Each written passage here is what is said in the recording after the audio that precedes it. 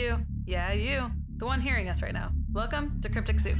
I'm Thina. And I'm Kylie. We wanted to say hey and tell you about our podcast. It's a podcast we both host where we talk crimes, cryptids, murders, and a lot of wild stuff in between.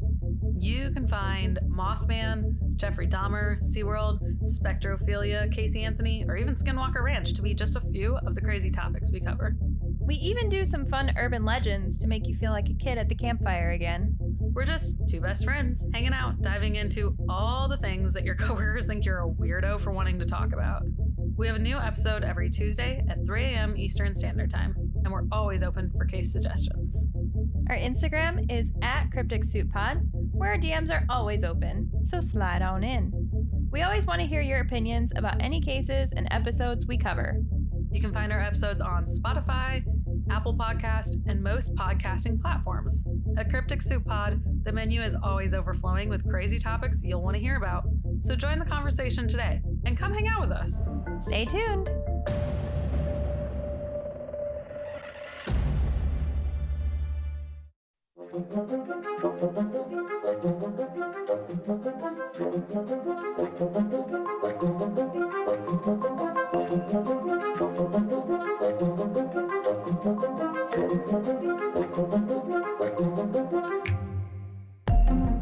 The subjects of this episode will be the dispute over how many actually died in the capital at the hands of the Japanese, the preparation that led up to the battle, which will in turn answer the question of how so few could destroy so many, the safety zone that gave just the slightest bit of reprieve from the horror happening in the city, and the heroes that established it. Even if some of those heroes might make you feel a little conflicted.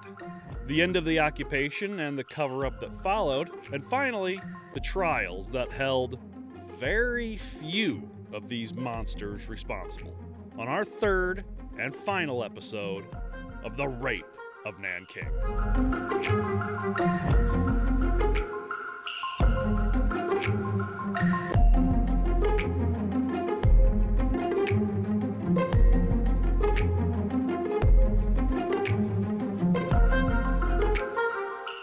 I'm Kevin Young.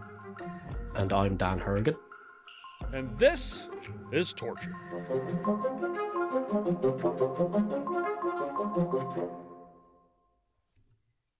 It truly is torture. This episode won't be as torture-y as the past two. So you get a little bit of a reprieve from the absolute horribleness that we've had lately. The end, you'll feel good about some stuff. The end of the episode, you might be a little pissed off. As it happens with these kinds of things. I was gonna say that's kind of par for course for this whole thing, really, isn't it? Like it's exactly who gets punished, who does not. Yeah. Nothing I can do about it. I don't know what to tell you. It was 80 years ago. I can't do anything. I was going to say, in the words of the great Dave Grohl, I've got another confession to make. Yeah. It's the only episode I haven't listened to that we've up since after we've uploaded them. I don't blame you. So exactly. I have the episodes up. I have a timestamp in there. If you're listening through that episode and you didn't feel like listening through all the horribleness, including some of the jokes that were told, you can skip forward to they that were the worst part. And actually, if you go watch it on YouTube, I got fancy and I put chapters in for this one, so you can kind of jump around to the certain things. Even have a chapter that's Dan's first joke, or the contents of the video, Dan's first joke. So not my first joke ever. Yeah, ever. Let's see how he did. You can jump forward. I think it's like 36 minutes and 30 seconds in or something like that. You skip over and you go straight to when the women start fighting back. But hey, if you were able to get through all that without skipping forward, banana sticker for you. Congratulations. Do I get a banana sticker? Because I sat here throughout all that. You can have a banana sticker, yes. I get that from Metalocalypse. Did you ever watch Metalocalypse when it was on Adult Swim? Back in the early days of it. Death Clock. You know, like I think I watched like I can't remember how many episodes. I'm not gonna. I think I got the first season on DVD. I fucking love that show. God damn it. It's probably my favorite Adult Swim show of all time. Then Rick and Morty, then Moral Oral, then Robot Chicken. But that's just me. I liked Robot Chicken, but that's only because I watched Robot Chicken. You know what I mean? Like, I didn't really. One of my favorite ones was always Assy McGee. That was just the best show ever made, as far as I'm concerned. With Robot Chicken, with the Batman ones that they used to do, and they had the old Batman with the gray shirt and the blue pants and the blue cowl, just like the really old looking Batman. I found that, and the Flash. I found that Batman and the Flash, those exact ones that they use on Robot Chicken at a comic book store over the weekend, last weekend. I showed my wife. We almost bought them, but he spent way too much money that day anyway, so it's probably a good thing that we did. All right, so we do have to get into talking about some of the horribleness that happened, even if we're not going to get very detailed in it like we did last one. So how many people actually died in Nanking during the occupation? Well, that gets a little muddy.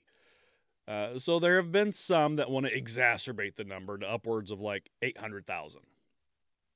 This number takes into account the population of the city, plus all the troops and all the visitors. It doesn't take into account the numbers that escaped before and during. They also add in all those that died during the evacuation, which we will get to in a second. Others lowball the number to below 100,000, which is just asinine. There's no way it was that low. No. They had more than 100,000 troops that got killed, let alone civilians. So that's not even close. So the most credible investigations into the number put it between 340 and 355,000. So that's pretty kind of accurate, if you get me. Like, you know what I mean? Considering in comparison, like, you know, I mean, So you're looking at between 190,000 and 200,000 killed collectively in groups, you know, with the mass executions that they did. And then between 150,000 and 160,000 killed individually. Just people taken out on their own and slaughtered for whatever reason.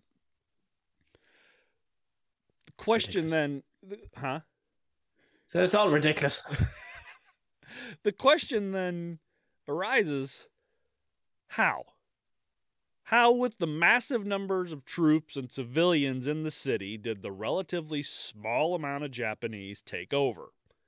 Well, the blame for that can fall on the Chinese government and the absolute clusterfuck that was the preparations for the battle to come. And I mean, God damn it. Just for fuck's sake. So the residents of Nanking knew that the invasion was eventually going to come.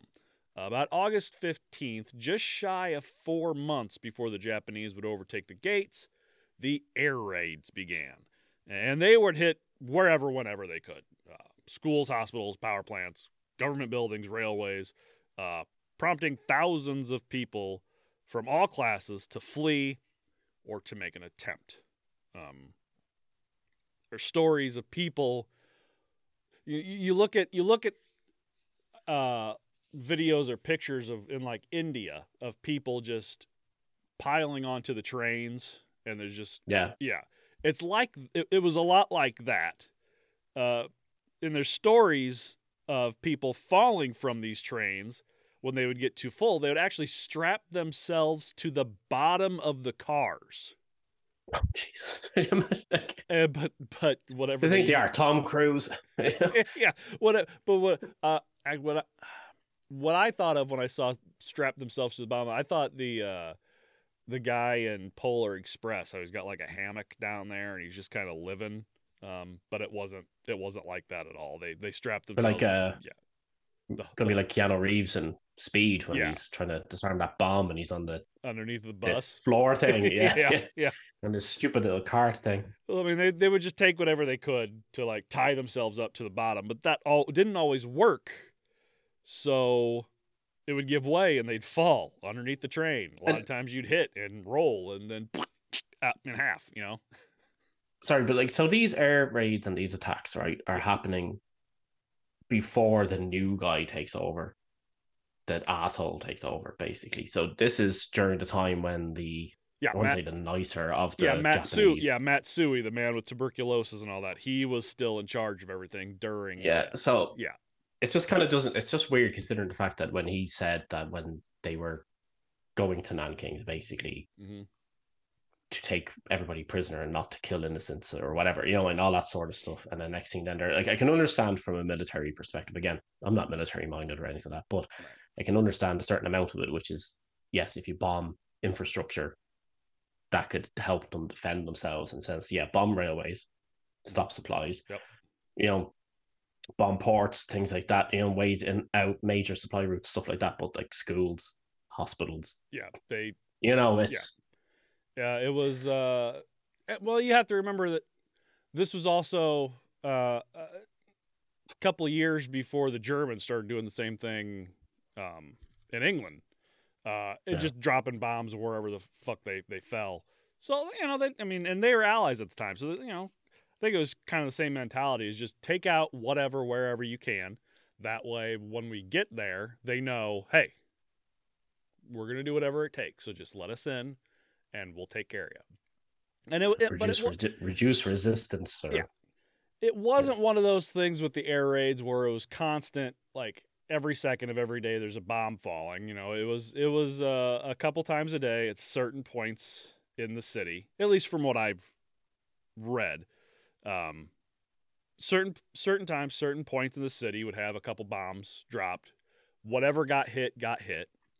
Actually, the boat, the Panay that will try to get people out during the mass evacuation, when they're trying to evacuate, it was like, all right, let us get out before you kill a whole bunch of people.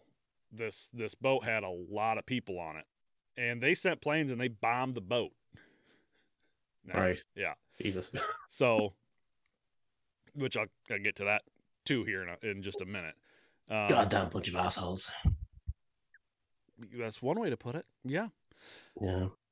And actually, some of the boats that were leaving during, this this few months where people were like, fuck this, I'm getting out. They were getting so filled up there, just like the trains, that people were falling off the boats and then going under the water. Now, it wasn't as cold as it was in December, obviously, but they weren't drowning because of how cold it was. They were drowning because they were falling, going underneath the boat, getting sucked under the waves. And sucked, yeah. So the death started way before the Japanese actually arrived at Nanking.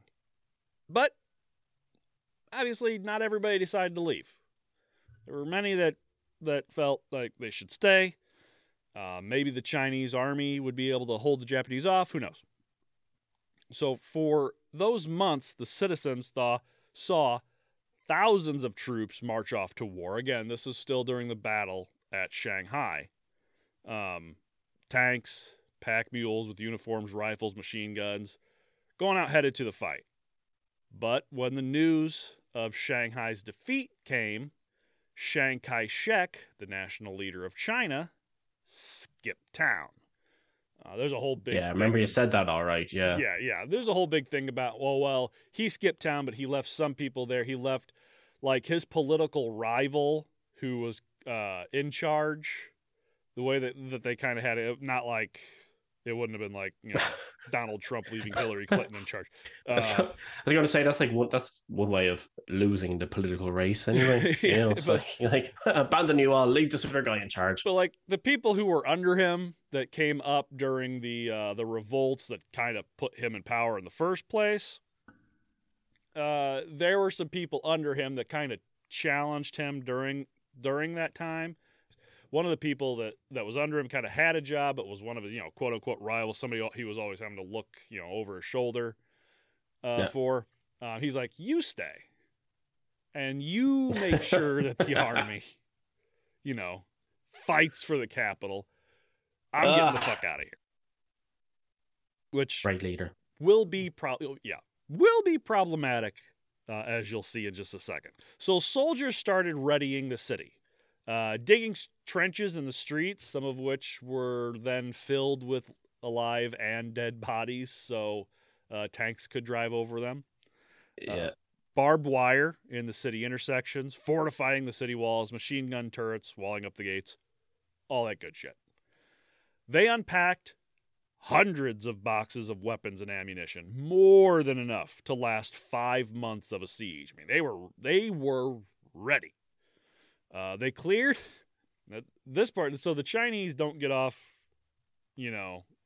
without a little bit of the blame for the death and destruction, because they would go and clear an entire mile-wide battle zone around the entire circumference of the city. Again, it's one of the biggest cities in the world, and they're going a mile wide outside the city gates of those city walls and clearing it with fire to anything and everything.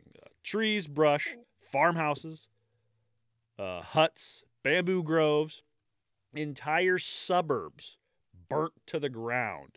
Just to give them better sight lines, is it? Exactly. Yeah, they wanted to get rid of all the places that Japanese soldiers could hide, make it kind of just a clear pathway. Going back to they were kind of going back to the old ways of fighting a war, where you don't just go in and kind of guerrilla style. You set up a battle.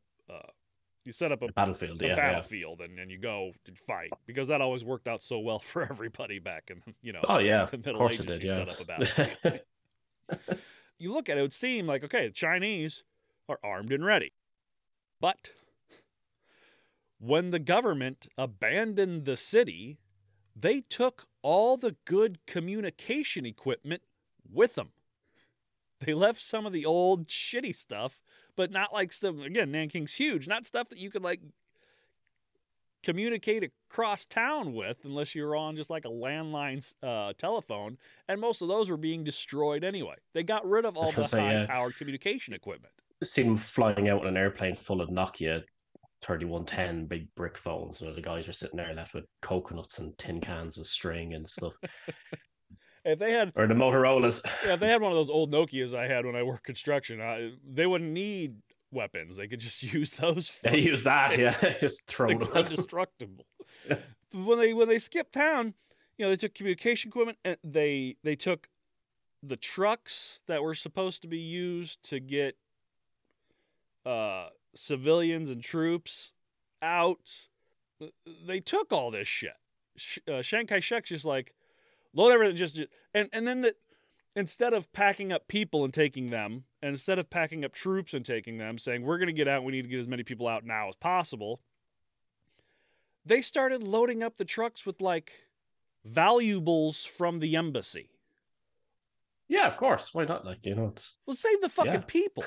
China's huge. No, you got to save those gold-plated monkeys or whatever shit they have sitting up on there. You have plenty of Buddhist temples with beautiful sculptures and shit. You'll find more. Fucking save the people. No, they save the stuff. But whatever. And on top of all that, many of the troops were from separate areas of China and spoke pretty much completely different languages. Cantonese and Mandarin are not the same thing. Not even close. Plus, many of the quote-unquote soldiers were kidnapped and or drafted against their will and forced to fight. They weren't trained properly, and the ones that had been were just back from the front line in Shanghai and were tired and injured. So when on December 9th, the Japanese Air Force started dropping pamphlets over the city that said that's my birthday. Oh, yeah. Again. Back to my birthday again. Back to your birthday. Ah, crap. Yay! When they started to drop pamphlets over the city that said the best thing to do for the city and its civilians was to lay down their arms, because the Japanese would be, quote, harsh and relentless to those who resist and kind and generous to non-combatants and to Chinese troops who entertain no enmity to Japan. That's a half-truth. Well, I mean, that's what Matsui wanted. Mm. He wanted. Yeah, well, they got the first sentence right, and that was about it. Yeah. Like after that, it was kind of Yeah, just an asterisk in the fine print, like subject to change. Subject to change of management. Yeah. Yes. And they told them to surrender the city by noon the next day, or else. The army, to most of the troops' disappointment, declined the offer. So the Japanese began the assault the next day. All-out bombardment on the city. Machine gun fire in the walls, all that stuff. Chiang Kai-shek told the leaders of the army the next day to give up and retreat. Be like, fuck, we should have taken them up on their offer in the first place. Pack your shit and go. And then he's like, well, some of you go. And he told I can't remember his fucking name, and I had it, but it doesn't matter. He told the guy they left in charge, he's like, you can get out, or you can stay. Really? I think you should probably get out, right. But if you want to stay, I understand, but you should probably get out. But I want everybody to know that I told you that you should probably get out. But if you want to stay, I'm not going to argue with you, but you should get out. I mean, one of those, like, he's going to do what he wants to do. I told him type things. So I was going to say you would have butchered that guy's name anyway. So I would have ruined it. Yes. Yeah. So on the 12th at 6 p.m., the mass exodus commenced. Army and civilian alike. Everyone had exactly 12 hours to get out. And if you ever watched a disaster movie, and you could see that, say, oh, tell all the residents to evacuate, you know how well that usually works. Traffic jams and such. I was going to say, yeah, I think Independence Day tunnel scene, dog nearly getting lit on fire thing. Exactly. Blown up. Or one of the first scenes of, The Walking Dead, when Rick's riding the horse into Atlanta, and you see the line of cars that are all burnt up on the way out. All those very slow zombies catching up with all those very fast cars that got stuck in traffic. Exactly. Yeah. Idiots. I don't get that, but anyway. They told them, get the fuck out, 12 hours, because once 6 a.m. hit, all weapons, ammunition, and the small amount of communication equipment left behind was to be destroyed, along with all the roads, bridges behind the retreating army. All chaos broke loose. Troops were left behind went apeshit. Chinese tanks started rolling over their own soldiers trying to get out. Troops would break into stores to steal civilian clothes. Entire regiments stripping to their underwear in the streets to not be seen as soldiers, attacking pedestrians and ripping the clothes off their backs. Guns and ammunition that the troops had on them were thrown away.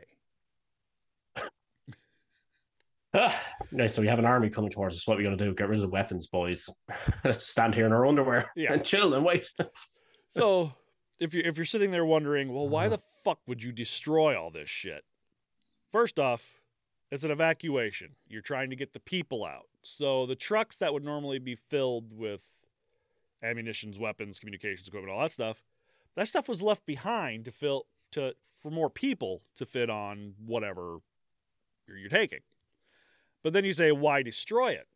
Because the last thing you want is to leave more shit for the enemy to pick up and use. That's true. Yeah. Well, so they destroyed it. Well, they figured that the Japanese were going to come in and be, not monsters. They figured they would come in because they'd said, they're like, anybody that, we come in, you give up, you'll be treated well, we'll take care of you. We just want to occupy the city. We just want to put in a government and run, the city. So when all of this is taken over by the Japanese here not too long, we'll have a centralized government to work out of. But all you people are going to be fine. That's what they were told. And many of them believed it. To be fair, that's what the army were told initially. That's what their orders were initially anyway. Exactly. So. And why soldiers would throw their guns and ammunition? Well, because if you're found with guns and ammunition, then you're going to see is somebody that is trying to fight the Japanese, and they might kill you. So if you're just in regular street clothes, no guns, no ammunition, no communication equipment, hopefully there's a chance that they won't kill you. Everybody did this on the guys that the Japanese were going to be people of their word and not, rape everyone when they get in there. Well, the guys were standing around in their underwear, to be fair. Some of them, when they got there, you know. So, fortunately for the citizens of Nanking, there were some Americans and Europeans that, even though they weren't only offered passage out of the city, but were urged extensively by family, friends, and even those in the government to get out while they could, decided to stay behind, putting their lives in very real risk to help ensure the safety of the people they've come to see as their own. These people would set up the International Safety Zone and keep the hospital working. There were a few that stayed behind. I can't focus on every single person. We'll focus on 3, mainly because it's who the book focuses on, because they kind of stand out above the crowd as for what they did. A German businessman, an American surgeon, and an American professor. So America, fuck yeah, yeah. So first, the German, without whom there would be no safety zone. A man that saved countless lives, sometimes single-handedly. They actually call him the Schindler. The Schindler. Yes. Yes, they called him the Schindler of Nanking. Knew it. They also called him the living Buddha of Nanking. Oh, a man right. by the name of John Rabe, which is kind of weird that his name would be so close to rape. It's R-A-B-E. Yeah. So not only the leader and mastermind behind the safety zone, but also one that kept an extensive diary, which was able to give us a detailed glimpse into the life inside the gates of Nanking. If your city is being under siege and there's horrible things happening, and if you have the chance to do it, write a diary, because, it helps everybody know what was going on. So, Anne Frank, there you go. Exactly. That's a very important piece of history. Yeah, right there. And we'll actually get to somebody here in a few minutes whose diary would have been as big as Anne Frank's if it had been for the Japanese. I didn't know it as the Chinese Anne Frank, like that. The Anne Frank of Nanking. So you had the she might have Schindler of Nanking. She might have been. So John had lived in Nanking since 1931, selling telephones and electrical equipment to the Chinese government for Siemens China Company. He didn't grow up there. He grew up in Hamburg, Germany, but he moved to China as a younger man, and absolutely falls in love with it. Falls in love with the place. Falls in love with the people. He's raising a family there. He absolutely loves it. Bald with glasses, a suit and a bow tie. Now, when I was reading about him, I like to do what I think most people do, is I try to think of who would play him in a movie, or who famous he looks like, because you hear a description, you picture somebody in your mind. So I thought of, and I'm sure I'm going to probably fuck his last name up too, Mark Prokisich. He plays Colin Robinson on What We Do in the Shadows. Mark what? Prosksch.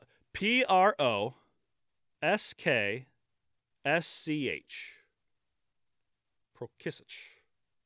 I recognize the guy. You know who I'm talking about? Have you ever seen What We Do in the Shadows? Him, all right. No, but I recognize him from something. I think you would absolutely love that goddamn show.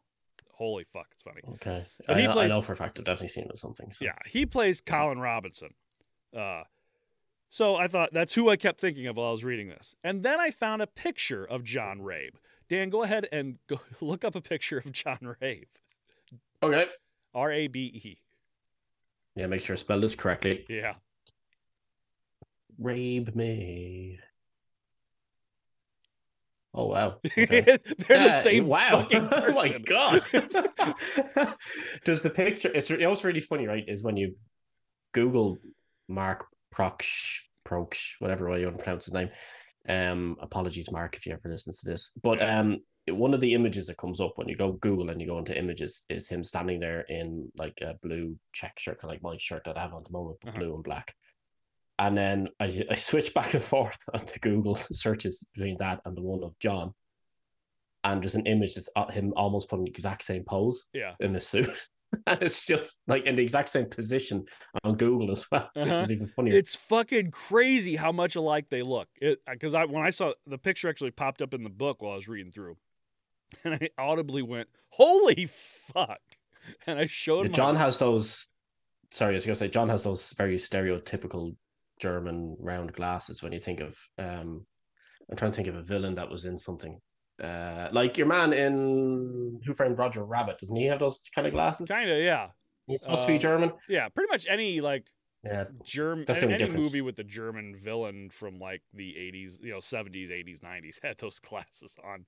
Yeah, but if you look, hello. Yeah, if you look at pictures of Colin Robinson, he's in a suit and glasses, and I mean it's creepy how much they look alike. So if you're wanting to picture John Rabe, just think of Colin Robinson, and that's pretty much what you got. So anyway, that's pretty good. Rabe quickly became the beacon of the German community in the city, administering his own German school for elementary and junior high school students.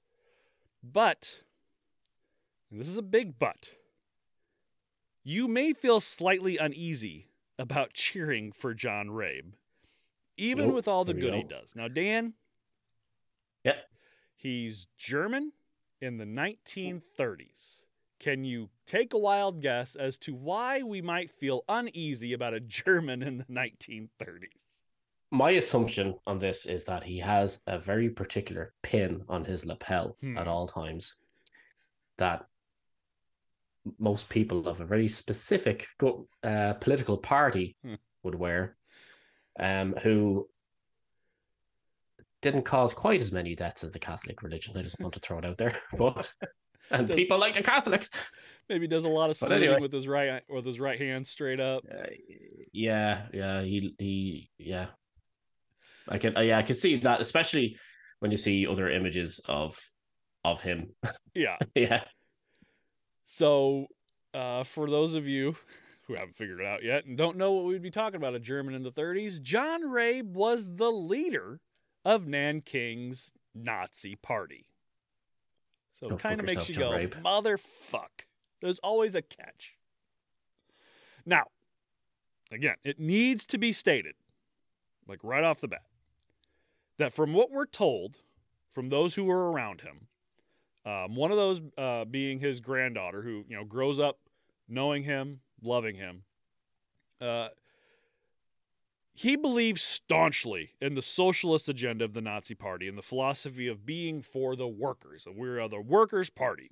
We only care about the worker. But he was not in favor of the genocide of an entire race of people or the persecution of the Jews. Holocaust has not started yet. All right, Holocaust is still a couple years away. So especially, people get confused between the whole Nazi political party, Nazi involvement, what happened with Jews and stuff like that. It's very different. Yeah, you could have been in the political party then and not been a quote unquote, what we would see now as a Nazi, a bad, you're wanting to go kill all the Jews. It's like you can look at you could say, the Republican Party doesn't mean you're a Nazi if you're a Republican. But again, technically it's just social and financial issues that you worry about, not necessarily murdering people. Like the person we already mentioned, though, like Oskar Schindler, was a member of the Nazi Party, and it was because of it being the Workers' Party. Yeah. Which is why he was a part of it, and he was far from he wasn't like the racist, genocidal Nazi. Exactly. There were actually many Germans that worked to help the Jewish people and all the others that were being persecuted in Germany and Poland and all over, Europe at the time. They tried to help them get out, tried to help them get away from the concentration camps, not be murdered. So it's a weird thing. In favor of socialism didn't necessarily mean you're in favor of the murder of 6 million people. I'd say Indiana Jones still wouldn't like him, though. No. I don't know if he'd throw him into a plane propeller or throw him off of a blimp. But I think he's more of a hit with the whip, ask questions later kind of person, though. So Didn't bring a ticket. Yeah. And so according to all these people, and according to his granddaughter, he was definitely one of these that wanted the agenda for the workers and for the people, didn't want people murdered. And his actions will pretty much prove that he cared about people too much to just kill someone just for being born different than himself. But still, Nazi. So take it for what you will. If you feel uneasy rooting for John Rabe throughout this thing because he's a Nazi, I don't think anybody's going to blame you. Again, it depends on his stance. Yeah. So the idea of the safety zone started actually in Shanghai. Now, during their siege, they had a safety zone for 450,000 Chinese citizens. About 24 people, mostly foreigners, got together and designated a region slightly west of the center of the city for a safety zone, strategically placed to encompass Nanking University, Gingling Women Arts and Science College, the American Embassy, and various Chinese government buildings and hospitals. The idea that this would be a very temporary home for those in the city that weren't troops and would close down after the Japanese took the city and established order back to the capital. It wasn't one of those come stay here for 10 years while they fight this whole fucking war. It was get in here, hunker down, the troops are going to fight it out, and if the Japanese do end up winning, which they probably will, then we'll all come out and they will take care of us. It was pretty much that. It's very much just go to Winchester and wait for this whole thing to blow over. Exactly. Yeah. Dogs can look up. Yeah. I'm just saying, if we ever end up at war, we end up having to make a safety zone. I'm going to demand it be known as the Winchester. All the unidentified flying objects that we've been seeing lately, they all turn off to be UFOs. They're just scoutings. And aliens come. What's going to happen is Dan and I are going to meet up somewhere called the Winchester. We both know. We know.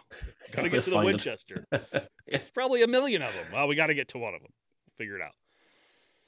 We'll go to all of them until we one by until one we get there. Until we find warm beer, and crisps. Okay, beer. So at first, the Japanese just refused to honor the zone. Again, even the gunboats that were used to get diplomats, journalists, and refugees out, that were supposed to be like, hey, these guys are cool, don't kill them, was bombed. And like 2 people died. A lot of people were wounded.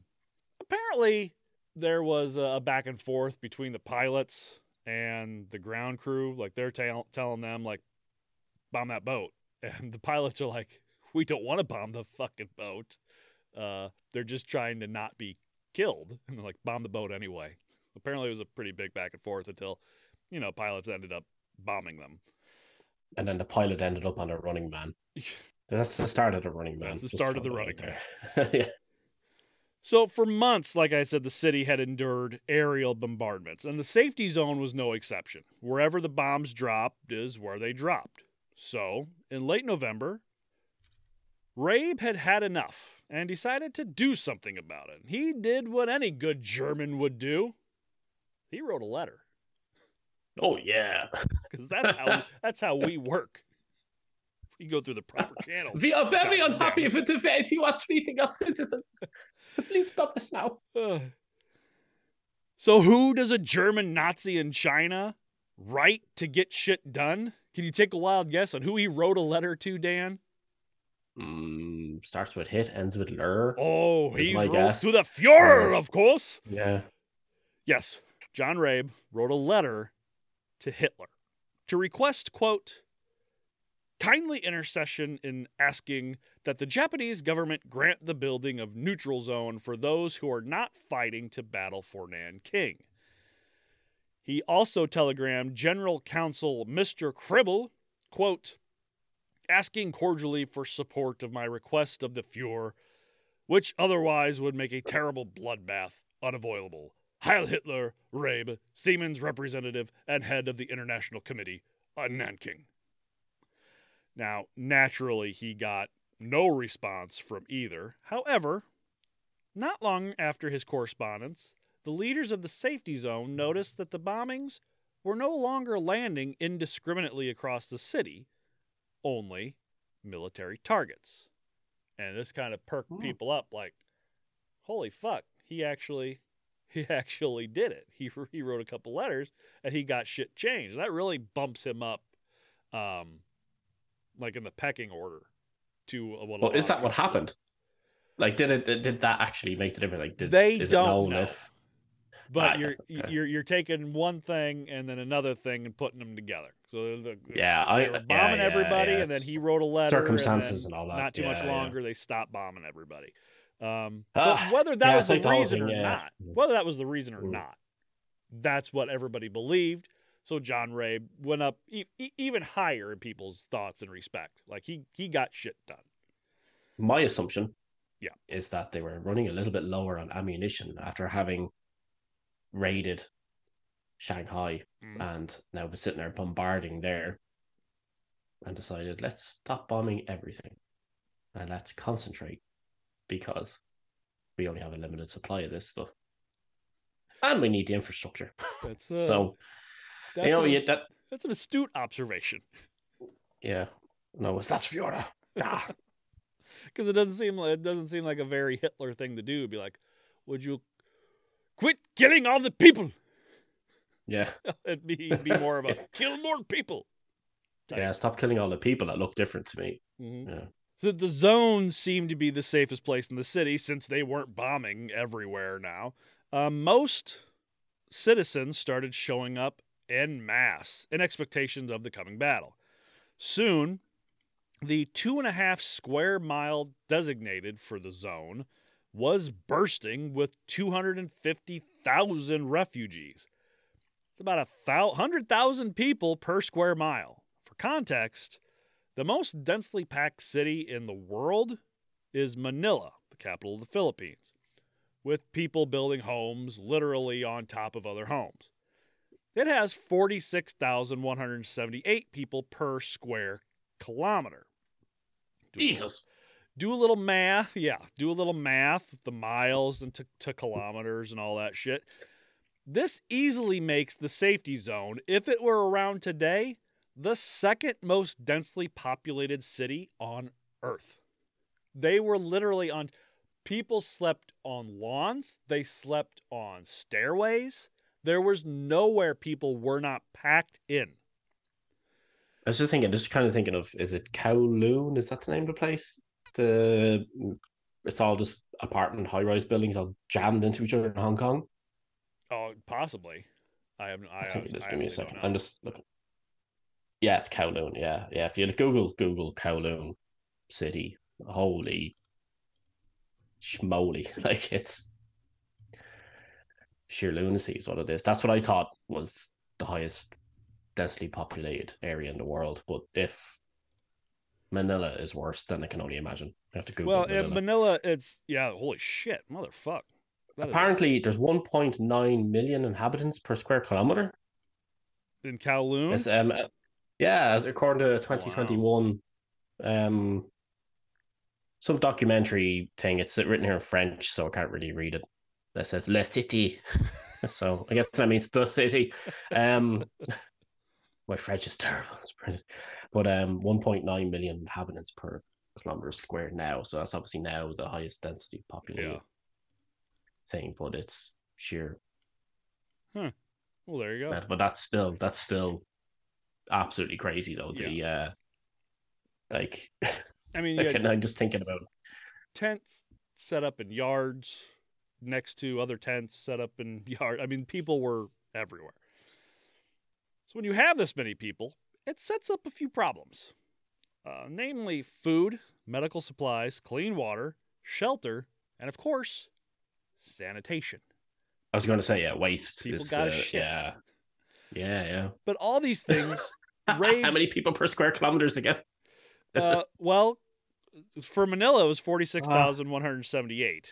I didn't do the math, but I'm sure I think it's what, 2.5 square miles is like 6.4 square kilometers, I believe. So just trying to think of that many people pooping. It's like that scene in Jurassic Park. There's a big pile of shit. yes. Just so to be like, It's just one person. It's just one group of people shitting all in one big pile. Back in the pile. But all these horrible things that had to be taken care of, Rabe took those on personally. Now, overseeing the cleanup and maintenance of the toilets in the camps, driving his own vehicle, along with some other people in the camp, to get a cache of food that had been stored outside the city during the bombardments, opening up his home and his school to the women and children that were seeking refuge. They would literally be driving their vehicles from where the food was stored to the safety zone through the city, trying to not get shot at or bombed while doing it. Like every excursion was a fucking action movie. Yeah, I can't imagine that now. To be fair, like I don't even know what to say. Yeah, I just kind of try to have these kind of mental images of everything. But he, like many others, thought once the Japanese breach the gates and take over, everything will be fine. Then they did. Afterwards, Rabe explored the city and found corpses and burned down buildings. He actually chased some Japanese soldiers out of a German-owned coffee house, and they went and burned it down. Then he began to notice the rapes. So he did what any good German does. He wrote a letter. Yes. Several, actually, to the Japanese embassy, but it did little good. Soldiers were still sneaking into the zone and killing and raping women. Rabe decided to take it into his own hands, pretty much becoming motherfucking Batman in the process. And you might as well have given him a cloak and cowl, because this motherfucker is going around doing, he's doing the kick-ass shit. He's just wandering around town saving people. Just walking around going, they're going to love me, and punching people. He would roam the streets, either on foot or in car, looking for those in need. Inevitably, someone would stop and beg for his help to stop a rape. Rabe would then be directed to the crime in progress and either chase them away or physically grab the assailant and pull them off the victim. One story he wrote in his diary goes as such, quote, "The mother of a young, attractive girl called out to me, and throwing herself on her knees, crying, said I should help her. Upon entering the house, I saw a Japanese soldier lying completely naked on a young girl who was crying hysterically. I yelled at this swine in any language that could be understood, 'Happy New Year!' And he fled from there, naked with his pants in his hand." I'm Bat John. That's what he said. Bat John. I'm Red Man. Yeah. Oh God, that doesn't sound right. That's horrible. Somebody's like, "What did you just say?" He says it with the German. I'm Brave Man. No, don't call yourself that. Not now, especially not now. Yeah. Get ready for justice, yeah. I shall save you. So he would turn his home and office into a sanctuary for his employees and their families, which was the reason he stayed behind in the first place. He felt obligated to make sure that his employees were safe. They couldn't leave. They didn't have the means to leave. They didn't leave, well, neither did he. Captain going down with the ship. And all of this, he reported to Hitler. Again, more letter writing. Everything he did, he reported back to Hitler. So why was he able to get away with all this? Why did the Japanese run from him and no one else?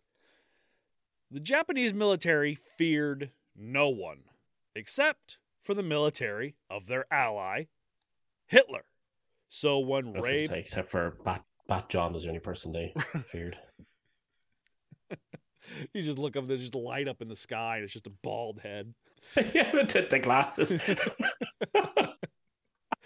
So when Rabe would pull up with his swastika on his sleeve, the Japanese knew to get going. But like I said, there were others that saved people of Nanking, like Robert Wilson, otherwise known as the only surgeon in Nanking.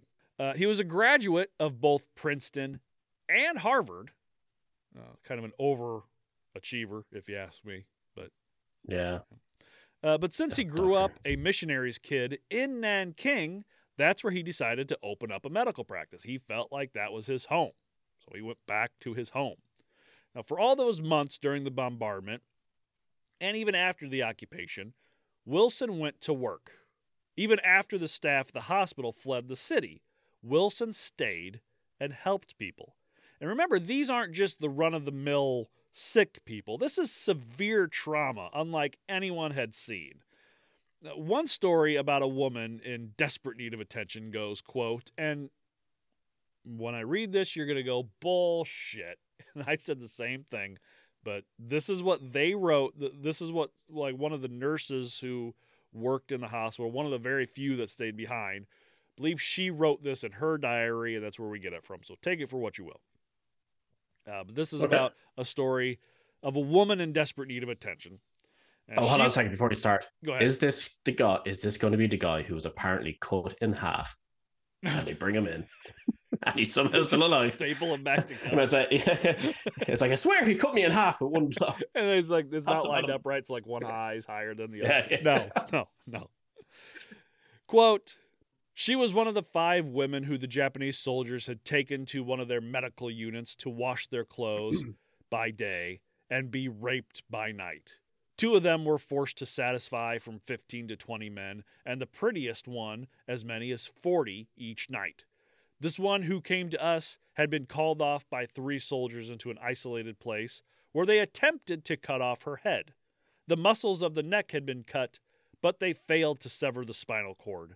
She feigned death and dragged herself to the hospital, another one of many to bear witness to the brutality of soldiers. Dear Lord. Again, I can only go by the story that's there. How they cut through all the muscles of the neck, but not the spine. I can understand you don't get through the spinal cord because it's inside the spinal column, and you might not have been able to get through the bone. But how you cut through the muscles without cutting all the arteries and veins that are in the neck and you bleeding out?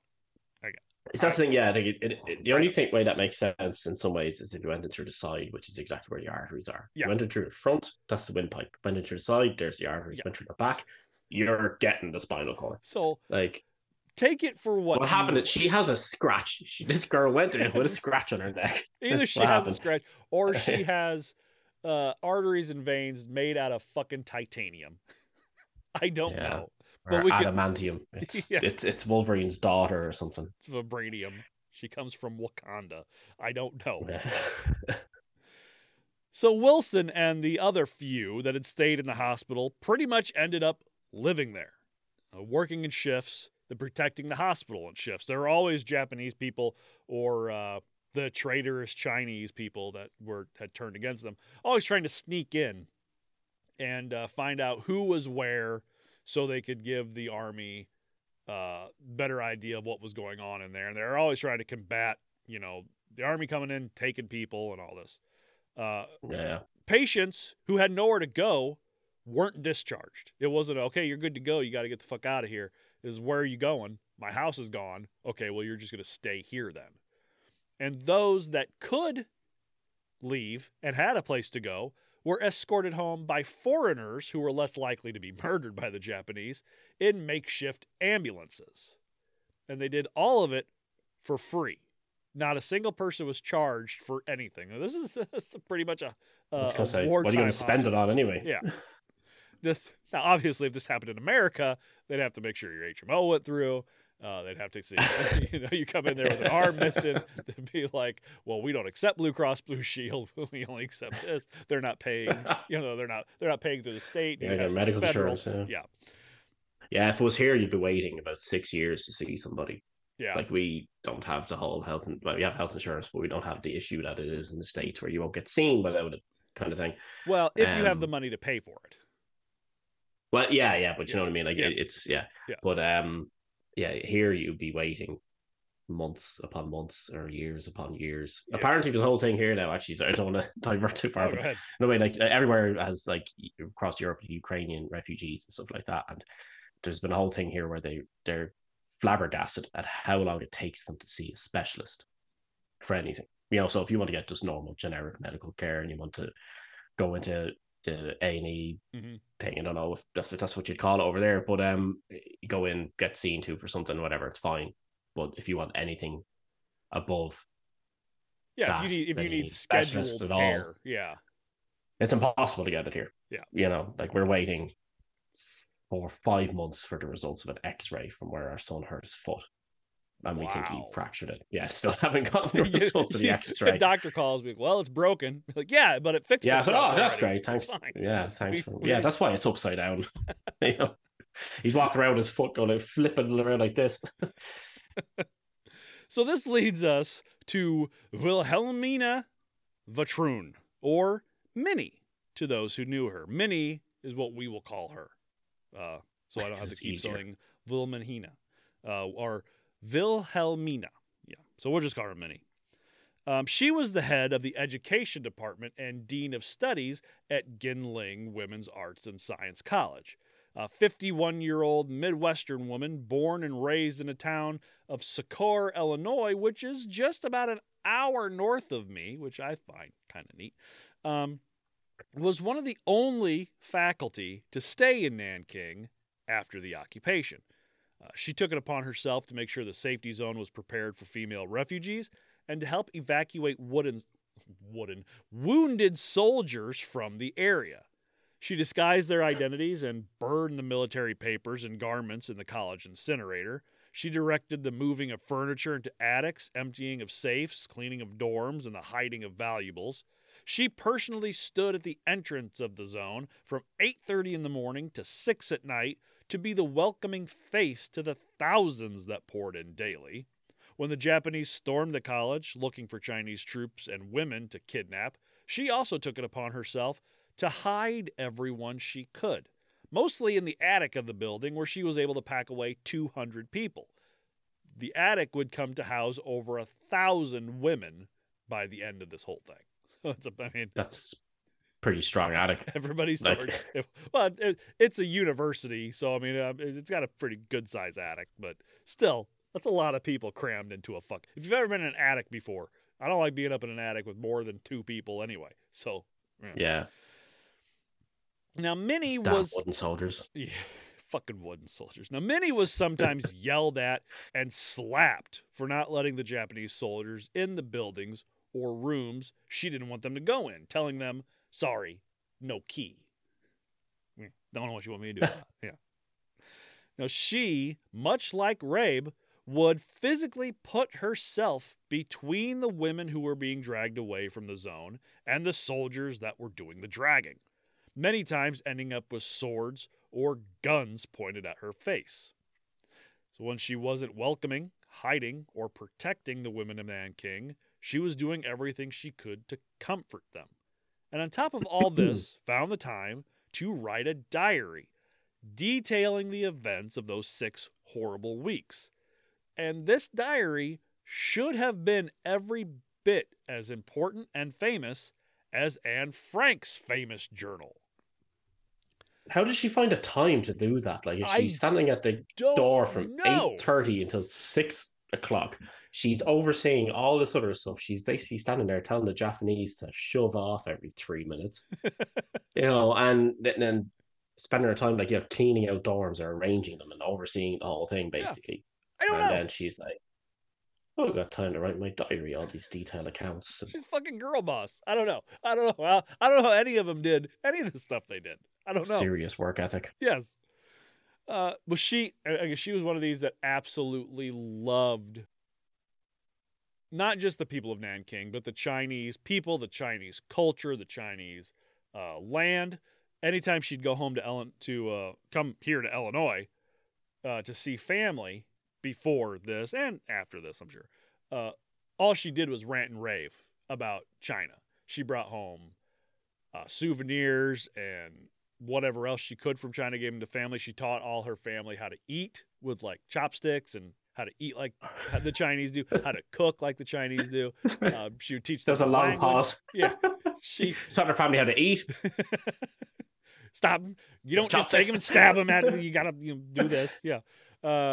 She loved China. There was nothing about China she didn't love. So she did this purely out of the love she had for the land and the people. But the question is, this journal's so important, why didn't it become as famous as Anne Frank's journal? Why isn't it studied like hers is? Why isn't it required reading in high school like Anne Frank's? So at the very beginning of the occupation, there were reporters in the city seeing and documenting the atrocities that were happening. But once they left a few days into the occupation to go to Shanghai to report back to their respective news organizations, the Japanese closed off the city as to not let in any more reporters. Other reporters saying that while they were driving out, they actually had, and I'm not talking about in like January, saying driving out like 4 or 5 days after the Japanese breached the gates. Yeah. They're driving over mounds of bodies to get out of the city. Japanese are like, "You're reporters, yeah, you can get the fuck out. We don't need you here." And they're pulling up to like the docks to go across the river, to go across the bridge, and looking over and seeing just a line of Chinese people right there next to the river, just being mowed down by Japanese soldiers and falling into the river and drifting away. And then they just drive over the bridge and go like it's just another Christ. day. Yeah. That's messed up. Yeah. And then when later on in January, when reporters were allowed back in, all of them were accompanied by Japanese representatives. Reporters weren't allowed to just come in and wander around, take pictures of what they wanted, write down what they wanted. You had a Japanese representative taking you to specific spots, watching what you were doing at all times. They did everything they could to keep the ambassadors to China away until, the mess could get cleaned up. But honestly, it just came down to Japanese propaganda, saying that what the Chinese and Americans and Europeans were saying was just slander against the Japanese, their sworn enemy. They even went as far as to stage pictures of the city for distribution throughout Japan and the rest of the world, calling on the Chinese managers of the refugee camps for a spontaneous celebration on New Year's to be held in the city, making the Chinese make and carry thousands of Japanese flags in a parade for a motion picture that would illustrate crowds of joyful residents welcoming Japanese soldiers. The Sinshon Po newspaper in Shanghai, it's a Chinese newspaper, but it's being controlled by the Japanese. So yeah, we'll be at this stage, yeah. Yeah, so people are reading this paper thinking, oh, it's coming straight from the Chinese, when in actuality, Japanese government was the one running the paper. They wrote the headline, "The harmonious atmosphere of Nanking develops enjoyably," and claimed, quote, "The Imperial Army entered the city, put their bayonets into their sheaths, and stretched forth merciful hands in order to examine and heal." Yeah. So poetic. Well, they did. The Germans ended up doing the same thing with the Jews, where they would find some who were kind of like smiling and happy. They like give a little kid a piece of bread and they smile because they're not going to be starving for the next few minutes. And they take a picture of them and be like, "Look how well we're treating everybody. There's no Holocaust, but Auschwitz? What is that? I don't know what you're talking about. Everybody's happy over here. It's joy. Our gas bill is at a reasonable rate right now. What are you talking about? Americans go home. Russians get back to over there. Go sledding or whatever. It's fine." Yeah, so there's loads of well-known propaganda shots from that. Just the one of the flag being hoisted, isn't it, in on top of one of the buildings in... Oh, I can't remember which city it is now off the top of my head. But the one I'm talking about, it's a very famous photo. Yeah, that was kind of par for the course. Propaganda. We're not doing anything wrong. Just leave us alone. Hearts and minds. That's how you win it outside, you see, is that's propaganda side of things. Anybody who isn't there, it's the only way you can get, realistically, the Japanese had to get the rest of China to be okay with what might come later if they were to take over. Right. Without any more resistance, basically, is obviously the thing. Look, they've taken the capital. They've done it in sunshine and happiness, and everybody's happy in there together. And well, and all the sex is it's done willingly. So apparently, yeah. Well, and if everybody knows exactly what's happening in Nanking, there's a better chance that somebody's going to come and try to stop it. We can't have that. Exactly. Yeah, exactly. Yeah. Like a third party, even, or whatever. It's pretty much the same shit's going on in Russia. You know, the Russian people have no idea about the Ukrainian war because Putin won't let them know. Well, we went to the Ukraine and everybody's happy about it. They love it. So the Russian people are like, kicking ass for taking names. Yeah. Let's go Russia. So now I've said many, many times, the rape lasted for 6 weeks, but the occupation actually lasted for years. The Japanese didn't just come in for 6 weeks, fuck all the women and then take off. They came in, set an example of what they were going to do, and then just stuck around. They were, saying, well, we're setting up a government here. This is what's going to be after we take over all of China. We'll have a government already set in place. So they were there. Yeah. Damage done to public and private property, not including the immeasurable cost of human life, obviously, was about $972 million US back then. Today, Jesus Christ, that would be worth just south of $20.5 billion. With a B. Yeah. And this was the part that kind of shocked me when I read it. All those air raids that the city endured before and right there at the beginning was only about 1% of that damage. All the rest of it came from the troops. What did they just what? Did they just go around just blowing shit up randomly, just leveling buildings? Yeah, just for the crack, they burned down buildings. They completely destroyed entire neighborhoods by themselves. Not with aerial bombardments, just by themselves, driving tanks through shit and all that. Yeah, about so $24.5 billion. So about $20 billion of that was just caused by individual people.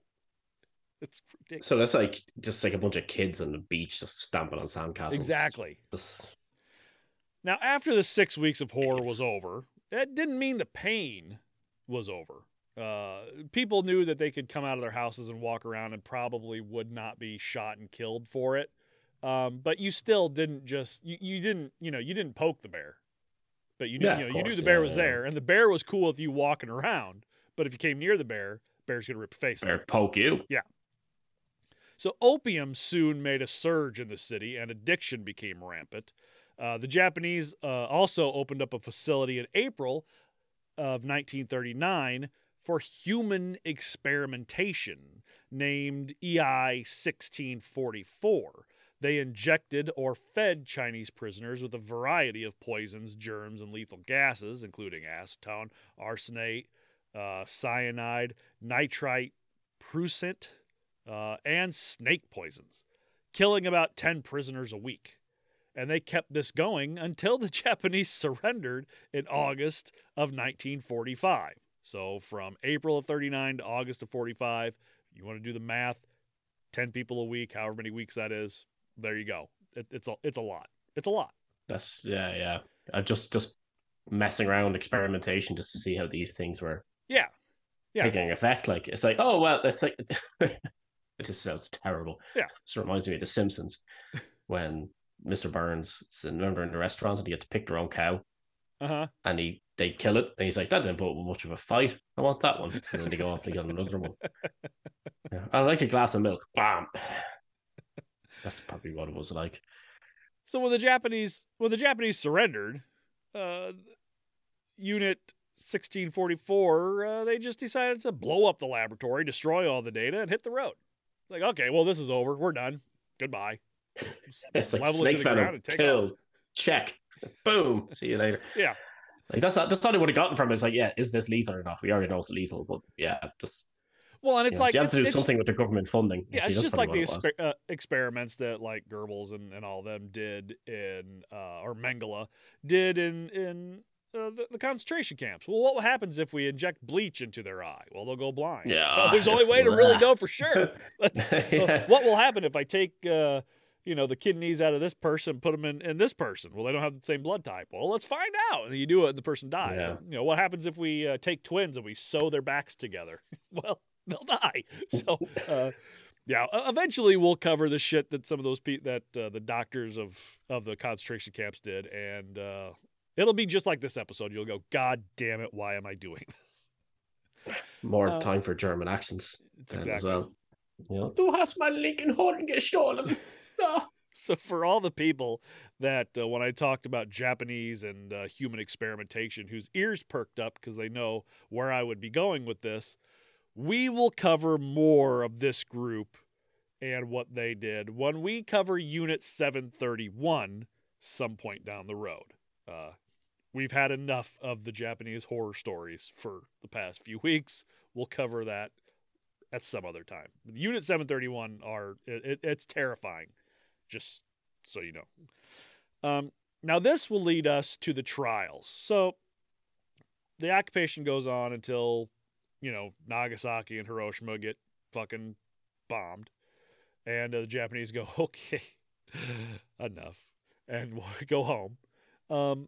They left Nanking. Everybody's, back to where they're supposed to be. But then there are the trials. Obviously what happens when you're in a giant war and, there are war crimes, you have tribunals. So they had separate trials in China and in Tokyo. In Tokyo, the International Military Tribunal for the Far East, or the IMTFE, began on May 3rd, 1946. This fucking trial lasts for 2.5 years.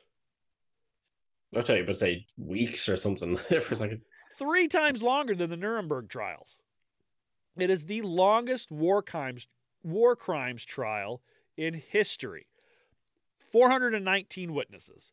49,000 pages of transcript with 10 million words, 779 affidavits, 4,336 exhibits, which don't you usually go Exhibit A, Exhibit B?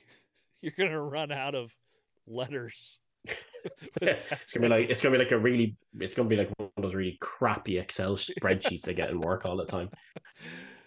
And through all that, only a small handful were punished. Prime Minister of Japan, Koki Hirota, and a small, frail, tuberculosis-ridden man by the name of Matsui Owani. Like we talked about, the guy who wanted to take over Nanking with love. Yeah, the only nice one of them all. He lived. He actually lived through the war long enough to be put on trial.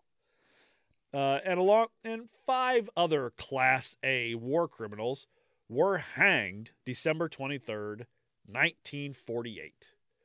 Here's the part that might piss you off. Matsui was the one who wanted to go in the Nanking, be like, listen, we're going to take care of you guys. If you put up a fight, you're going to die. Obviously. Yeah. But if you don't, you'll be taken care of. Prince Asaka comes in going, kill them all. He didn't stand trial. He got immunity. What? He was the emperor's uncle. Oh, yeah. He's family. Prince, these people under here, you want to kill them for what they did. Yeah, horrible. Shame on you. But him, no, you can't touch him. He's family. He's lineage. You don't. I read that. I was like, you gotta be fucking kidding. First, Matsui shouldn't have really. He was doing what he was supposed to do as far as leading an army. He's like, kill all the troops, march into the city, leave the civilians alone. That's what you're supposed to do. He's a fall guy, but obviously it's his Japanese honor. He stood up and said, "I was in charge of all this, and even after I got quote promoted out of the field, I was still in charge of a lot of stuff. I didn't stop it. So I'm just as guilty as these people." So he died mostly because it's something he chose. Yeah, he's a bit of an idiot. No offense to you, dude, but that's stupid. So then you have the Nanking War Crimes Tribunal held in China.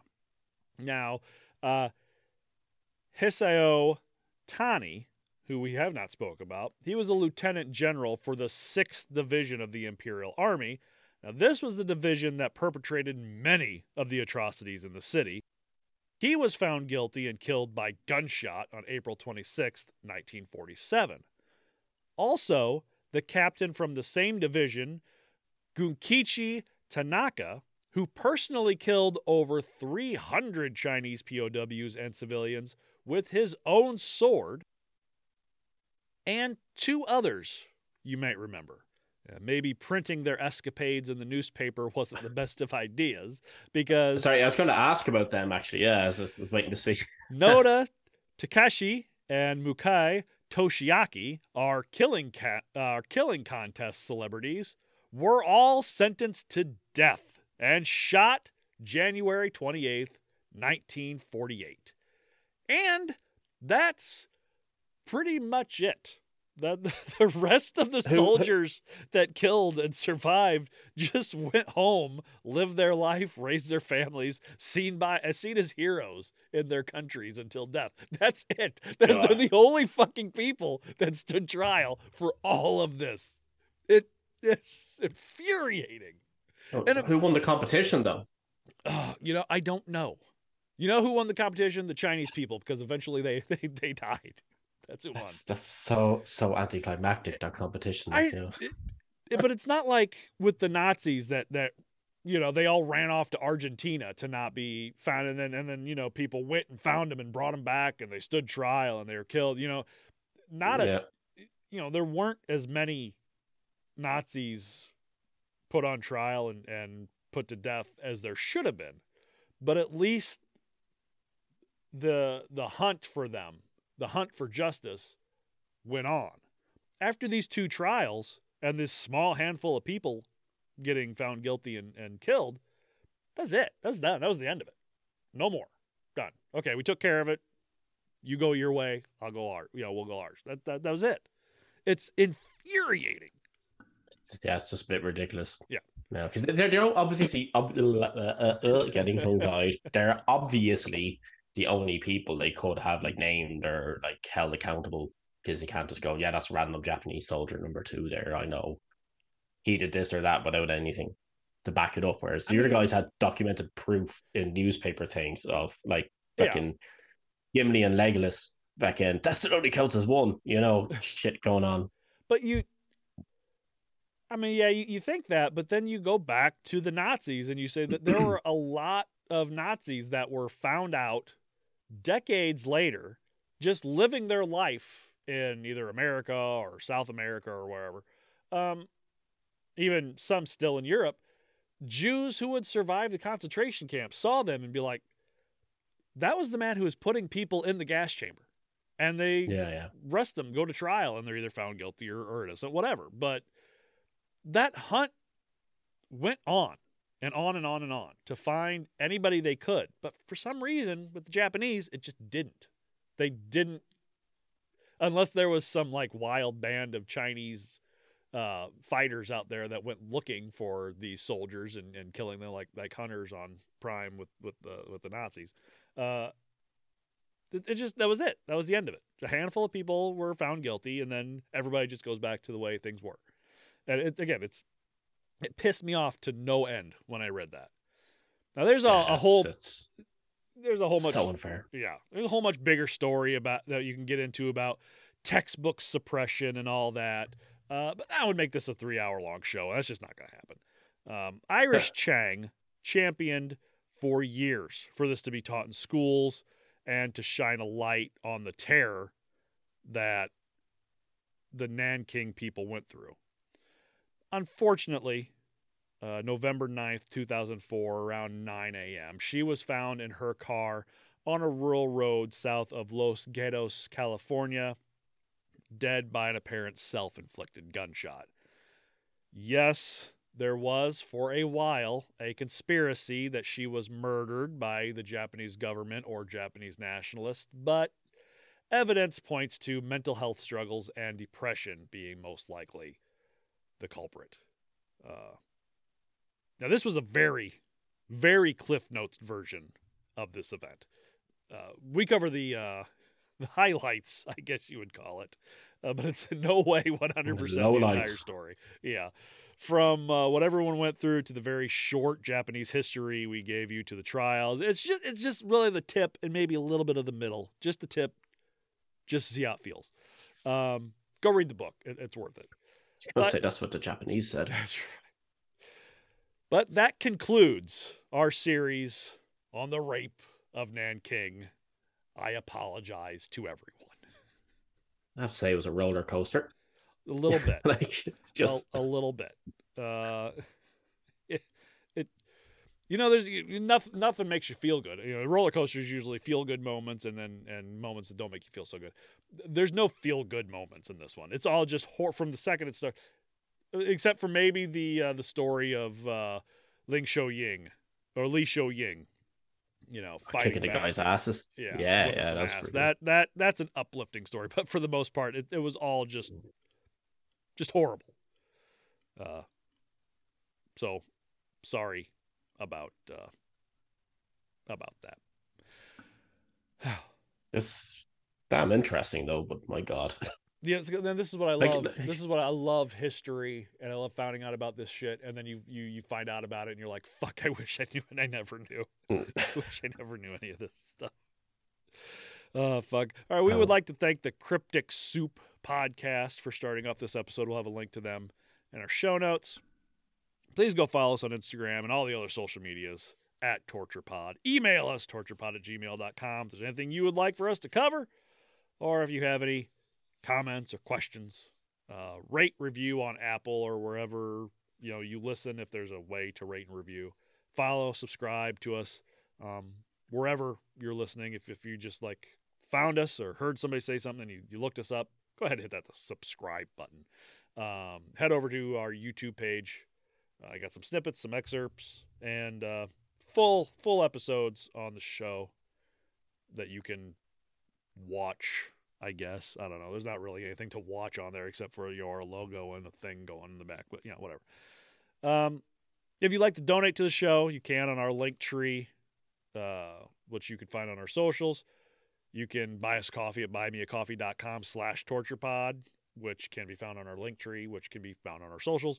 We're currently still working on getting some merch out. Listen, it's been a busy few weeks. Also a roller coaster. Yes.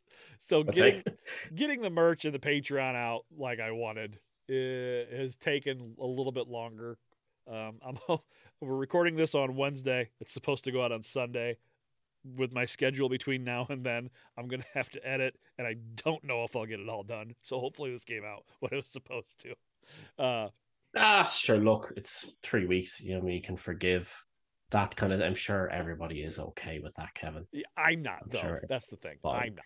It drives me crazy when I can't get shit done the way I'm supposed to get it done. But tell him there now, everybody. He can hear you. Tell him it's okay. It's okay. Crickets. We forgive you. All I hear is crickets in there. Damn it, I forgot it's not a live show.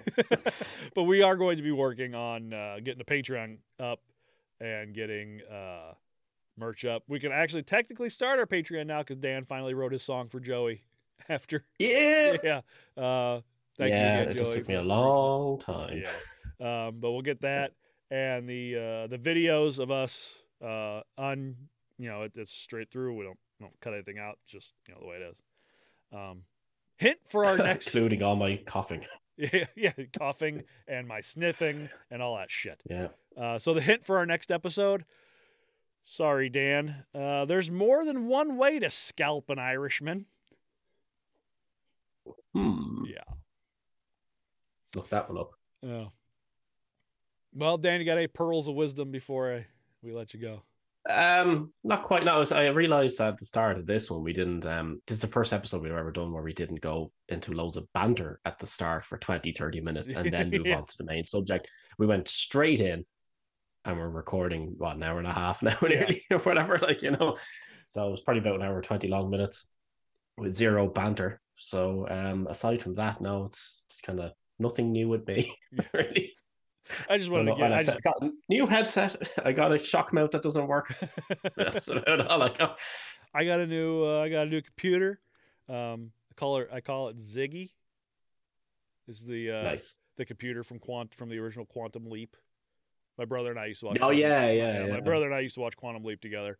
He passed away 30 years ago, and so computer Ziggy. Now my shitty one was named Mr. Bojangles. So Oh, right. Jesus. I always had this whole thing of like I'm going to redo my computer at some stage, and I always had this whole thing of when I get to do like eventually in the next couple of years, do the proper studio room. It is going to be named Mother after the computer in Alien. Yeah. I had looked through some different names of famous computers, and I almost went with a few different ones. Mother came up, but I was like, Ziggy. I like Ziggy. It's very Ziggy. Yeah, Ziggy's pretty cool. Yeah, I'm Ziggy. I'm pretty sure this PC is actually called Mother. I'm pretty sure I have it down as the PC name. It's down as Mother. Already. Yeah. All right, people are sitting there going, oh, okay, here they are getting into the banter. All right, there. Yeah, the banter. You can skip past this bit. The main part's done. If you want to, you can turn off the episode. You don't have to wait for the music to go. The analytics have already shown that you've been listening for more than 6 minutes, so it's already put in there. So I'm good. If you stop listening, go ahead. All right. I wonder if anybody can translate the German that I spoke earlier on. I'm waiting for that because I actually did say a proper sentence in German. I'm sure you'll probably get some. I'm sure we'll probably get some. He'll be like, "How dare he?" Oh yeah, it wasn't a very nice thing to say. I'll tell you after we stop recording. Okay, fair enough. All right, well, with that, take care of yourselves and take care of one another, and we'll talk to you next time. See ya. Slán.